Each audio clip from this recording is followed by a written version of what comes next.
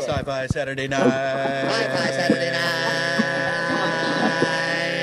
Stay tuned with the two O's. See?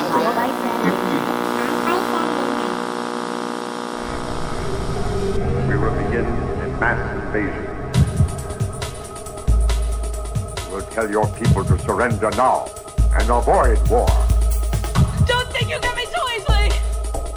It is now time for us to put Earth under our rule. It's your sacred duty to tell us the truth. Confess that you've been guilty of witchcraft. You expect me to believe that you can overrun the entire world? We cannot be defeated. We have never been defeated. That is the message to bring your people. Yeah, they're dead. They're all messed up. Sci-Fi Saturday Night. Good evening, everybody, and welcome to yet another Area 51 recording of Sci-Fi Saturday Night, the one and only podcast that guarantees that it's a gross waste of electrons with no excess carbon emissions yet. And if you listen very carefully, you get to hear stuff.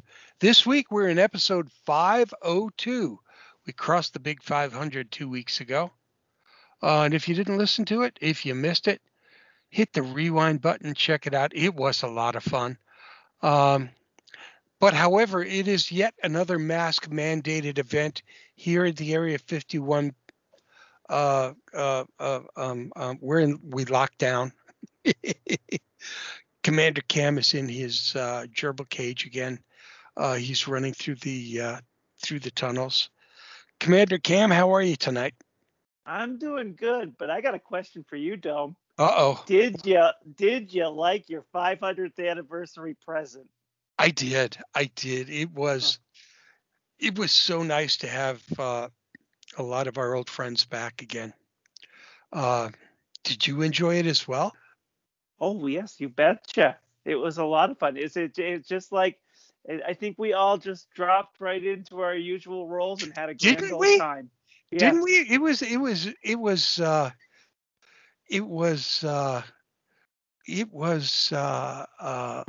like having a barrel full of elephant. And, which was the other possibility of what I was going to get you for a present, but I decided to go with this one. Yeah, it was very nice to have Illustrator X from the Four Color House of Comics back in the saddle with us, and Kriana and Sombrerian joining us again, and Kriana not being able to hide behind her soundboard again. Oh, I think she did quite well for not hiding behind that soundboard. I agree, and Sombrerian to tell the I had a robot story one more time. Yes. Yeah, it was very nice. It was very nice. Yeah, the nostalgia is good. And once more again tonight, at the end of the show, there will be another Dr. K special song. We have a couple left in the old big band box of fun.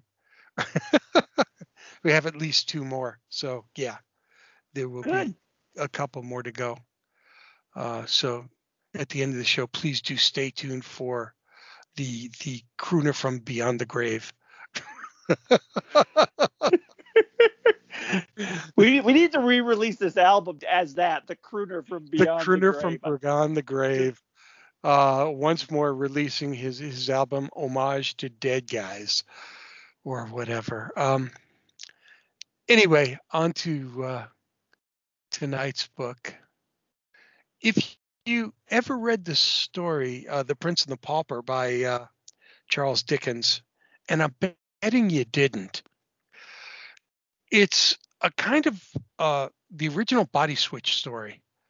I believe that may be the original Body Switch story of a rich guy body switching with a poor guy, and it's the original fish out of water story of two young adults. And you fast forward that into the 21st century, and you have a book that when it was pitched to me to read, I kind of went, well, this is going to be very different now, isn't it? And I was handed the PDF of I Am You Am I, the body switch comedy by Thorsten Nesch. And we have Thor with us tonight. Thor, welcome to Sci-Fi Saturday Night. Oh, thanks for having me. I have a constant smile here listening to you guys.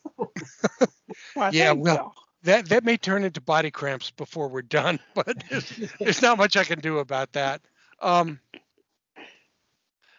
you know, as the commander and I were reading the book, it was like, and I did mention to him, you know, this kind of oral tradition of this book goes all the way back to The Prince and the Pauper, because the setup is almost exactly the same, except this time it is a technological fluke there that body switches them, and it's not that they're twins. It is this technological fluke that switches a boy and a girl into different bodies.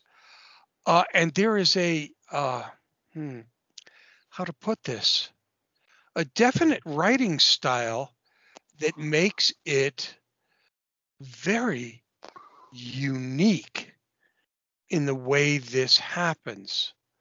Where did you come up with doing it the way that you've done it? Yeah, you mentioned already that the body switch idea itself I didn't invent, and that was one of actually my first worries when I got the idea initially. If I repeat something, right? And I did a lot of research, and finally, for myself, like the way I viewed it, I was like, maybe I can tweak a little bit more, you know, and do a countdown that they have to switch back in a certain time and stuff. But a very major one for all my novels is like the writing style, or the perspective as well. That's why I always tell my readers, always check the first 1-2 pages, because I don't have that Stephen King style that you recognize after the first chapter.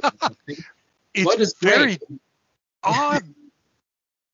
Yeah, almost uncomfortable style that you bring to this story that took me aback in the very beginning, and I had to really get used to the writing style. But once you got used to it, it's like it was a talking teenage perspective. Yeah, that was the first idea, of course. Well, then, okay, one of the two is a narrator, and I couldn't decide until I thought, like, you know what, both are first person narrators, and I just have to kind of strongly do the difference linguistically between the two of them. That is should be recognized just like when you hear them talk and speak. But yeah, definitely, I when I write from the point of view of a young adult or of a teenager, you will hear that, except there is an explanation. For example, you have an older brother that likes political comedy and you listen to that all the time, then your narration voice is different. I have that with a different novel, for example. But here, these two, like single kids and just different backgrounds, I chose it this way. And it's very clear from very early on in the book who is Frank and who is Nicole. Mm-hmm. And when the body switch occurs, it's still very clear whose mind is where and which body they're in. And when the switch occurs, it's part Disney movie and just part slapstick. Yeah. Yeah, I felt like the taste, if I would describe it, it's always like one of those wholehearted Disney movies getting rear-ended by Shameless at one point. That's a fair description, I think. That's a very fair description. So, for example, this book in Germany, the German version is also read in schools between Denmark and Italy. and I did readings at many schools there. And one Catholic school phoned me prior to it, and that I should not read a certain chapter. And I said, Let me think about that for a minute. Yeah, I can see I've that. I've got a couple guesses which chapters that was. Yeah, I told them I can't promise, and she said like she has to phone me back the next day, and then it was okay for them. So I give them the slack, and but yeah, it is juicy in a way, and like I must say I got very, very strong responses from teenagers that are, of course, they are then a little younger. You usually, if they are 15, you read to maximum 15, so 14 and 13-year-old. And they came towards me afterwards and saying things like this was the first novel they ever finished, up to the point that they have a strong connection actually to the homeless person in there that talks to Frank like an adult, almost to an adult, right? And kind of talks about like, you know, girls and stuff. And literally like more than one boy came up to me, thanks. I you know, like I did that now. I just walked up and told her about my feelings, you know, and that is great. It's like this, those kids will never forget neither the novel nor that moment in real life. Yeah, and that was one of the things I really did love is some of those interactions, some of those characters, like the homeless gentleman, whose name is escaping me right at the moment, but and all these characters that you've introduced, the mother. Nicole's mother, because the characters are Frank and Nicole. And I believe it's Nicole's Mommy. Mother, Mommy, yes, because I don't think we ever got a specific name in that case. No. But she was such an interesting and well-developed character. Same thing was true with Frank's dad and the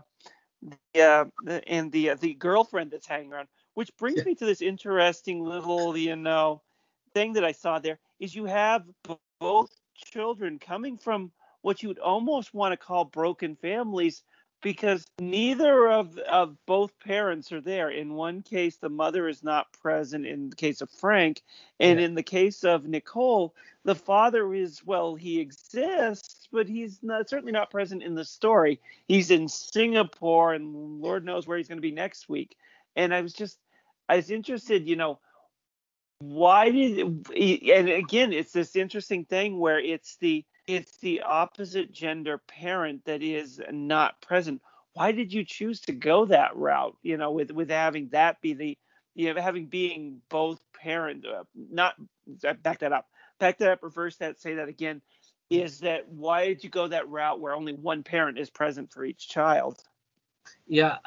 That came, of course, and like in the beginning, you try to come up with like, oh, there should be like pretty opposite, in character and setting and stuff. But you also want to give them something they can relate to each other. If I word that out loud later in the novel or not, that might just be dropped, like during the course of writing a novel.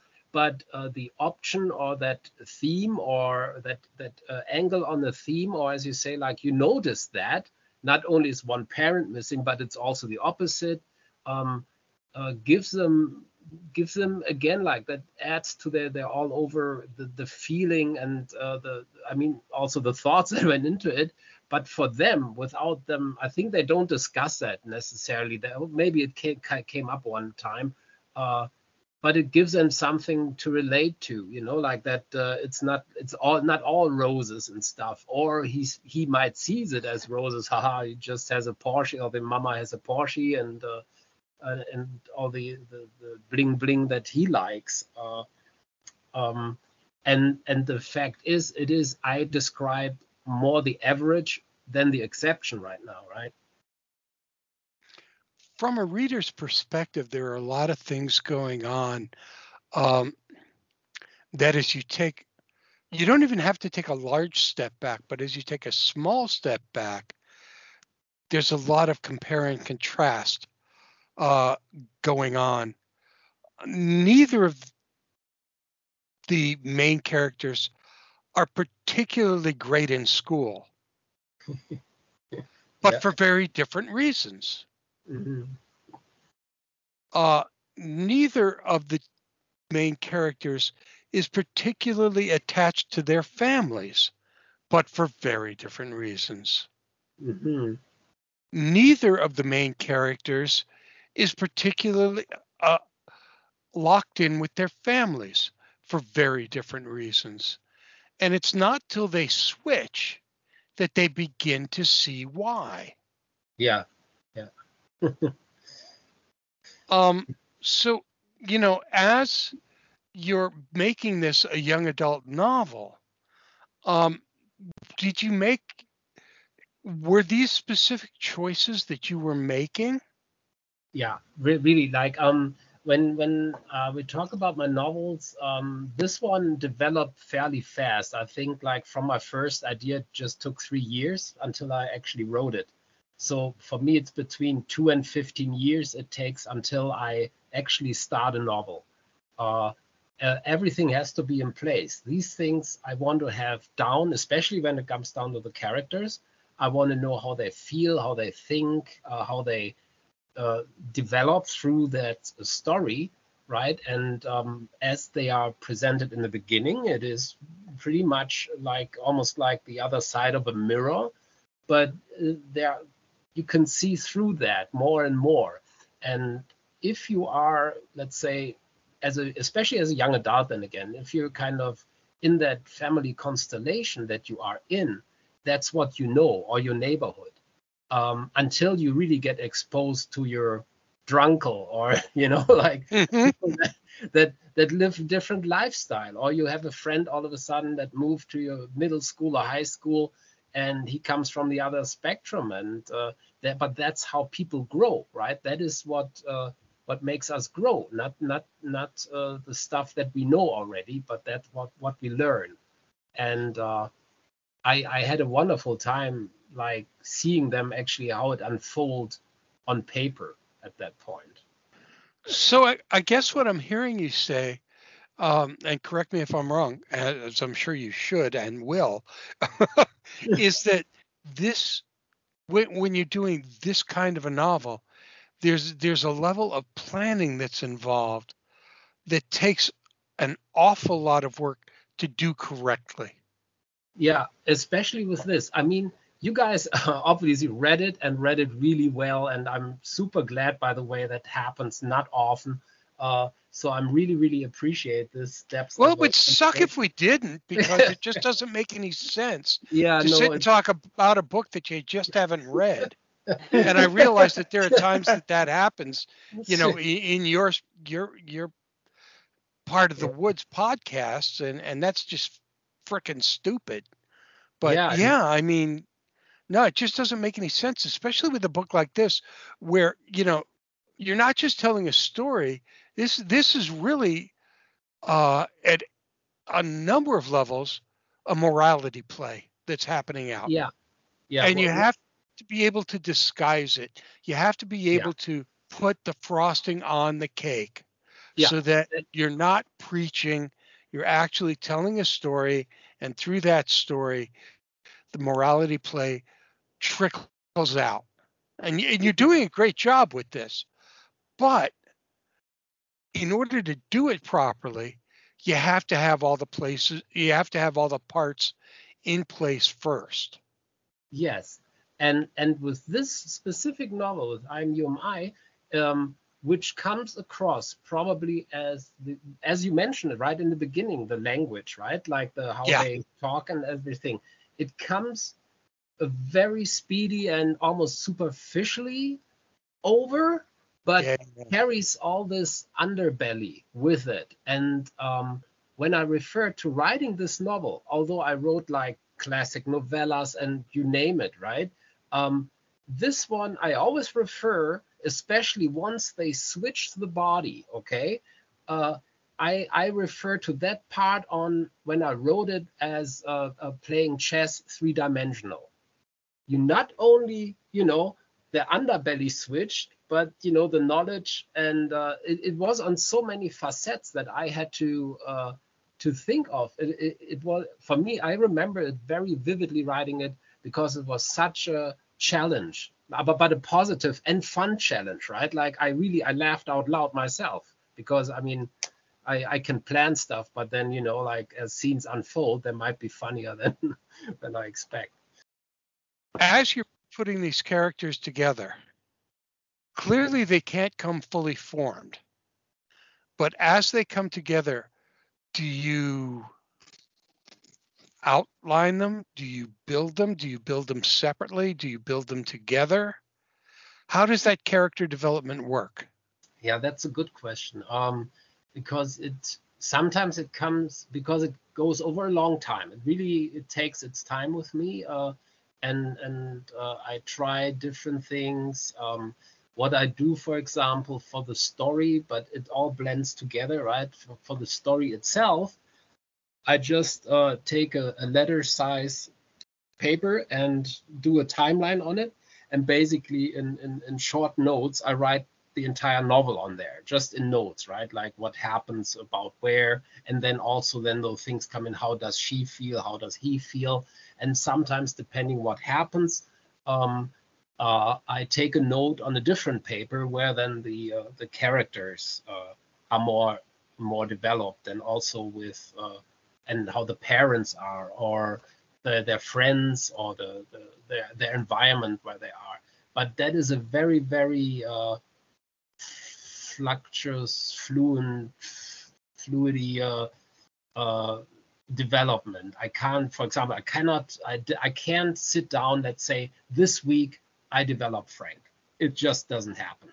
It will be over the course of then maybe 2 or 3 years in this case, where it's like, oh yeah, I can see that type of guy, you know, and then I remember, you know, what else can he have, you know, and then you know, he has a runny nose, and that was literally my best buddy in elementary school, right? He had that they couldn't do the surgery, and he had a constantly runny nose, and everybody he ran into looked at him as if he's like some German barbarian that doesn't know how to blow his nose. And to imagine how that is as a kid, or then as a young adult, or even as a adult, because as far as I know, they can just correct that with 21 or 23 when all the bone structure is fully developed.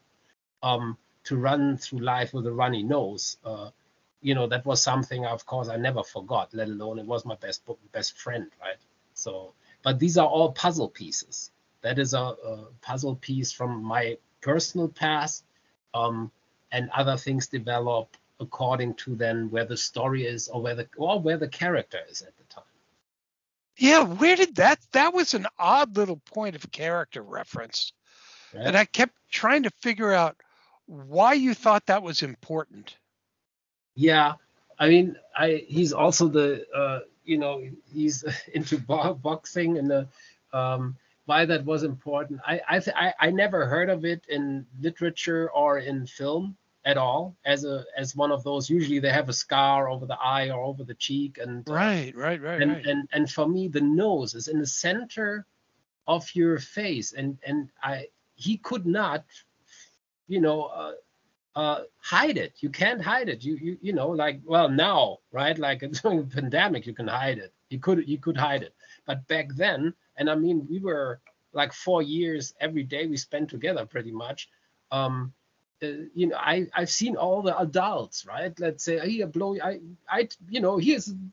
nose into my napkin or whatever. And he did, because he was just playing the game. But then it was like literally a minute later, and they could have done the same thing. And after 10 times, everybody gave up. And he anyway, right? And we lost touch before we went into young adulthood. I moved from one city to another. But I cannot imagine, right? Like, people make fun of like something minor, and he ran around with a runny nose, you know? It's incredible. So that was, yeah. And there's something very humanizing about it, what you did there with Frank, because, you know, it's especially for kids that age, when they're in their teens, to not be able to have the ability to get rid of that thing that makes you different and makes you somebody that can be a target of ridicule.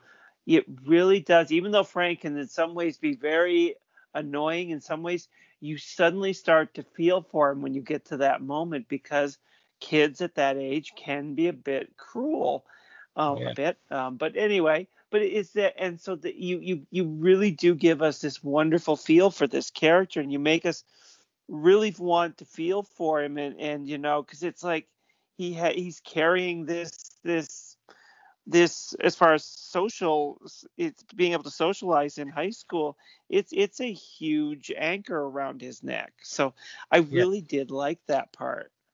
Yeah, and I just, while you were talking, I remembered it was also because I could have given that trait to any of my other characters that I wrote before in my life, right?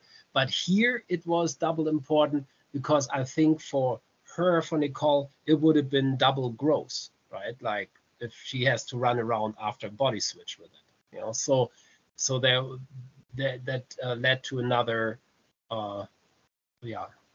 decision there. The combination or the constellation of the characters. It's very interesting to me that there are two ways one can attack a YA novel. One can go after it by dumbing down and softening everything, or one can go at it by sharpening their skills even more to make sure that this has everything that a regular novel would have. And I'm wondering why you choose to do this, why you choose to work as hard with young adult novels as you do with a regular novel. Thanks for the question. For me, it is, I want to tell the best story the best way I can. And I never planned on writing young adult fiction novels. In my early 20s, I pictured myself now as a bohemian, maybe traveling between London, Paris, and Berlin, talking to my colleagues, all wearing scarves, and smoking Gauloises and drinking red wine. What I still would love to do, but that's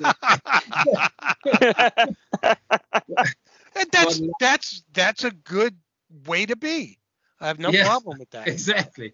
So, but life took a different turns a couple of times, and I had an idea, and it was a great idea. And I was thinking, why can I not sit down and get the characters down? It couldn't happen to 30-year-olds, to students. I even tried pensioners. And then one day I had the idea, it's not this novel. And one day I had the idea, but what if this idea happens to young adults? And it was like a curtain was pulled open, right? And the first thing I had to do was doing research. To that point, I hadn't read one young adult fiction novel in my life. I was socialized reading thousands of comics early on. Then I went to those pulp fiction novels, then into Stephen King, and then I read The Godfather when I was 15, and then I never looked back. So for half a year I just read award-winning young adult fiction, then popular young adult fiction, and critical acclaimed young adult fiction. And only then, after I read all these books, I think it was about 40, I made the decision I think I can add to that canon of young adult literature. And I wrote that novel. And that novel, it's a Joyride East, was then, before it was published, I sold also the film rights, and it was nominated as a manuscript without being published as best German young adult fiction debut. So, and that pretty much changed my life. I never ever did I dream about that or imagine that. To that moment, I never thought like I would write a young adult fiction novel. So for me, all the 20 years prior to that, I still treat every novel the same way, and I still write young adult fiction or from the point of view of an 80-year-old. So, but I treat them the same way. Yeah, and Thor, one of the things that I've really loved, and I've been meaning to also point this out, is you do this wonderful job with showing, because you basically now taken two people, they've swapped genders, so they're now in each other's bodies, but you then have them have to deal with the problems that each one has to deal with according to their gender, their age. I mean, they're of course both the same age, so that isn't an issue. I mean, they both know age, but they now know what it's like to be a girl at that age in high school. And the other one knows now what it's like to be a boy with a runny nose in high school. And they begin to gain a sense of empathy. And I really do believe that anyone that reads this is going to get, including the young adults that read this, a sense of empathy for what it's like to be that other gender and to understand, a little bit of empathy. And I'm going to guess from talking to you that was maybe intentional, was it? That was exactly intentional. I think already when I wrote it and planned it, I feel like empathy has to be partially reintroduced or shown in a new light, or should have a more chance. Also, it's a first thing. This novel is an entertaining novel. No, that's what I want, that people read it, that kids love it and laugh. And what happened by either dozens of emails I got from parents that said, I read the novel too after I saw my kid just laughing their heads off, right? So I'm really glad also like that. And that is an effect I also didn't see coming, that then parents were starting reading my novels. Of course, it's very common in young adult fiction, but not necessarily in contemporary sort of realistic settings. But I feel like, if I do this little thing and maybe also to bring, families or friends closer together, or just, maybe that novel in my imagination, one or other mean comment was spared, maybe because people read it. Yeah. No, I agree. I mean, it gives us, between, Frank having his own problems and we are understanding him, and then the empathy that you're producing this. Yeah, I honestly hope so too, that, maybe there's somebody who read it who thinks twice, about, well, what is it like to be in that person's shoes? So, yeah. I think if not, I mean, you're right. It is absolutely, it's a very funny book. I mean, if anybody is thinking, this is, all high-minded and everything. Yes, there is. But like Dome said, there is frosting on it. There is comedic frosting on the outside of this pill. So trust me, you won't notice it at all. But it is a very funny book, but it has a wonderful thing to teach us, at its very core and at its center. And that's, I think, one of the biggest things I took away when I finished reading this book, was that there was a wonderful story about the two characters suddenly beginning to understand one another better, and maybe the readers being able to understand one another better. So, yeah, that's what I hope. Yeah, it's important to realize when you're reading a book that sometimes a book is just a book. Sometimes a story is just a story. Sometimes it's just a bit of enjoyment. And sometimes it's something else as well. And this is one of those other times when Thorsten Nesch has given us a little bit extra. And he's brought us something a little bit more. And what he's brought us is a book called I Am You Am I, the Body Switch Comedy, which gives us the chance to look at others the way they see us, and giving us a chance to look beyond what we can normally see. Thor, thank you so much for joining us tonight on Sci-Fi Saturday Night. Thank you for having me. It was a pleasure. It was an absolute joy having you with us, and you're welcome back here anytime, sir. Thank you. Will do.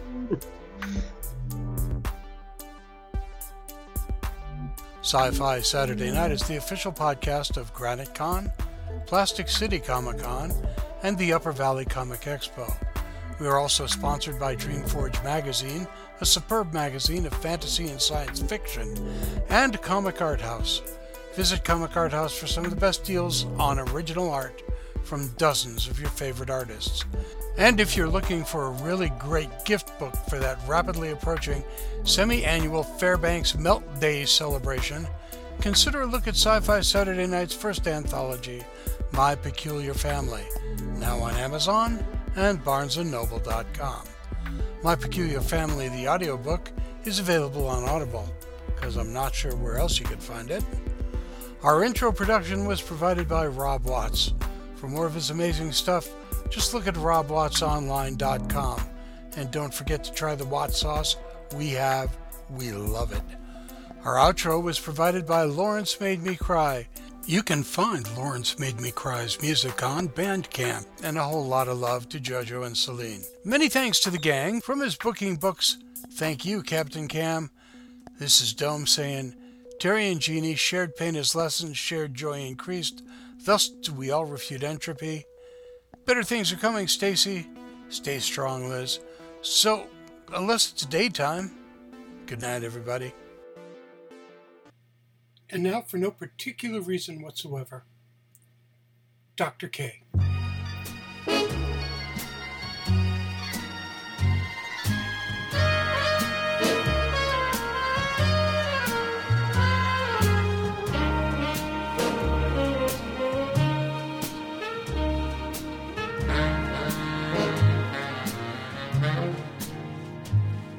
The summer wind came blowing in from across the sea.